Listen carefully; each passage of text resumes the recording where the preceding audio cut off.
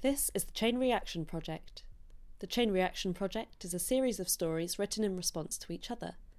A story is passed to the next writer in the chain, and they respond to it with another story, as loosely or as closely as they wish. Their story is then passed on to the next writer, and so on. This ninth story is written by Matt Morrison and performed by Damian Lynch. I'm off the train, through the station gates, onto the street. And the first thing I see sitting at the bus stop is just Kate. And I suppose I register the oddness, the incongruousness, the ridiculousness. A little stronger is a flush of anger that people are looking, or not looking. One woman sitting on the plastic bench beside her has slid towards its furthest end. Next to it, a mother stands protectively with her daughter, angling them both just so. The whole scene is poised, artful. Everyone carefully avoiding this strange woman sitting by herself in the cold, with furry slippers the shape of bears, cotton pyjamas full of stars and dots, and such a thin coat pulled on and half pulled off across her shoulders. I go straight towards her, not saying anything. I put my arm around her. Ask what's wrong, which is obvious and mysterious all at the same time. "I'm all right," she says. "Sorry, I just needed to get out of the house for a moment. I've had such a headache. It's nothing, it's just the side effects."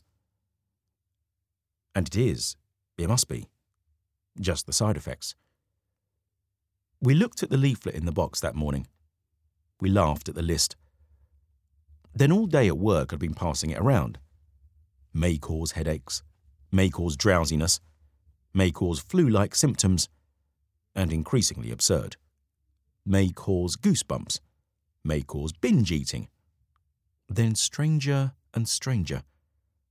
May cause a sudden irresistible urge to gamble. So specific. May cause a sudden irresistible urge to gamble, no matter the consequences for family or friends. All morning I'd been telling people, like some comedy routine, an irresistible urge to gamble, as if Kate might suddenly find herself propelled against her will to slot machines, to poker websites, might suddenly book herself a flight to Vegas, irresistibly bankrupt herself, no matter the consequences for family and friends. Everyone had an opinion. "Someone must have gone and done it," said Kira, who apparently did a year at med school. "If someone pops a pill and does something batshit crazy, they have to put it on the list. They literally have to. That's the way it works. If just one person does something mental, they're legally bound to say it's a side effect. So some poor nutjob took one of these pills and went loopy, bet away the family silver or something. So now it's on the list. I'm telling you, that's the way it works." Kira's new. She doesn't know about me and Kate. It's not her fault. She doesn't know what happened with us, about our daughter. But you can see some of the others getting anxious, trying to shut her up. They think I'm still too fragile for this sort of thing. They're worried about Kira's use of certain phrases, like batshit crazy and mental and nutjob. But afterwards, when she asks, "Why is your wife taking pills anyway?" and I tell her we've just started IVF, to her credit, she doesn't really blink. She doesn't notice that everybody else is firing nervous glances around the room, terrified she'll probe deeper, ask if we have any other kids, terrified I'll collapse to the ground in grief. I kept showing the leaflet off, even to Jo when she came in before her meeting, and Karen once the word had got round. Maybe no one's really interested.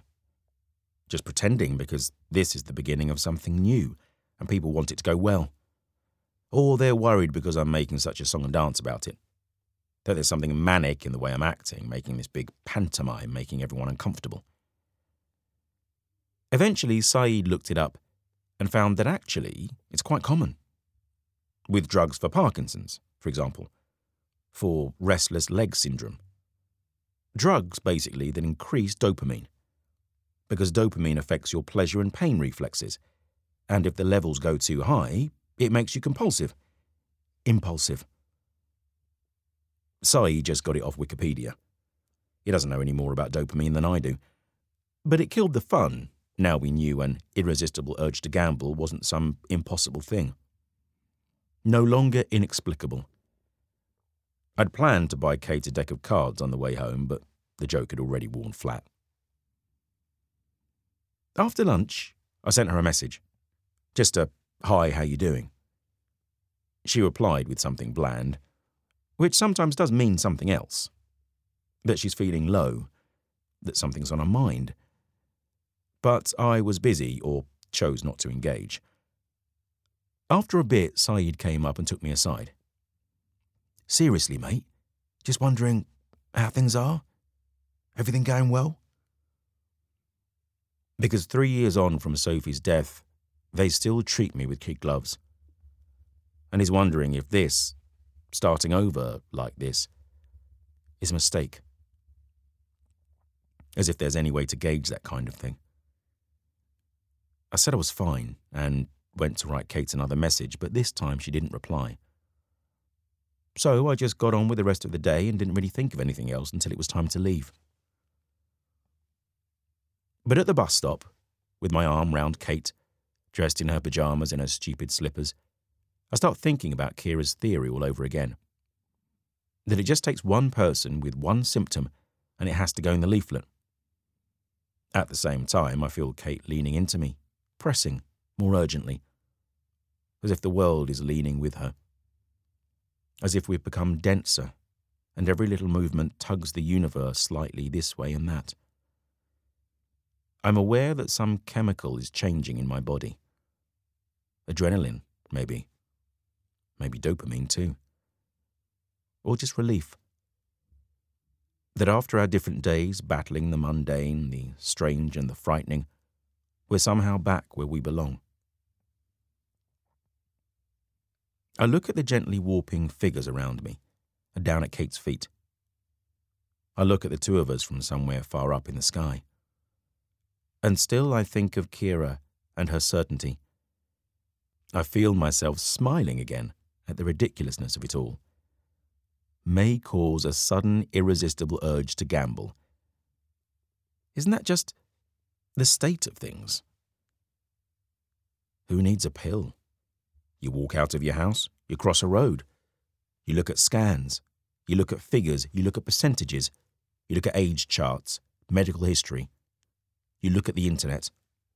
You look at your life and your past, and your parents, and the age they had you, the hopes they had for you, and the hope we had 5 years ago when Kate was pregnant with Sophie.